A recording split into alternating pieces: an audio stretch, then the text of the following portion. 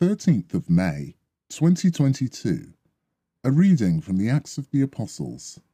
God has fulfilled his promise by raising Jesus from the dead. Paul stood up in the synagogue at Antioch in Pisidia, held up a hand for silence, and began to speak.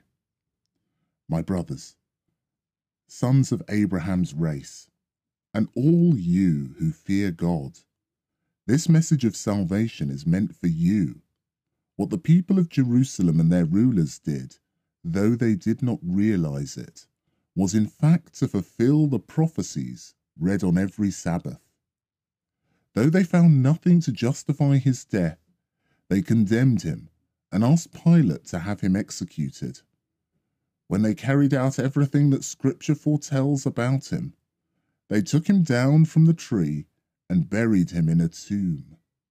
But God raised him from the dead, and for many days he appeared to those who had accompanied him from Galilee to Jerusalem, and it is these same companions of his who are now his witnesses before our people. We have come here to tell you the good news.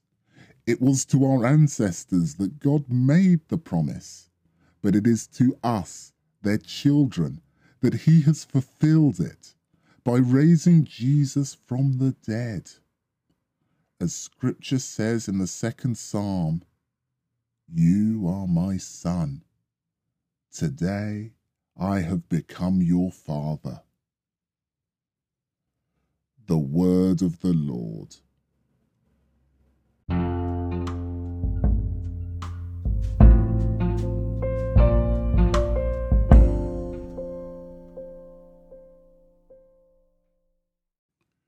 A reading from the prophet Isaiah. I exult for joy in the Lord. Their race will be famous through the nations, their descendants throughout the peoples. All who see them will admit that they are a race whom the Lord has blessed. I exult for joy in the Lord. My soul rejoices in my God, for he has clothed me in the garments of salvation. He has wrapped me in the cloak of integrity, like a bridegroom wearing his wreath, like a bride adorned in her jewels. For as the earth makes fresh things grow, as a garden makes seeds spring up, so will the Lord make both integrity and praise spring up in the sight of the nations. The word of the Lord.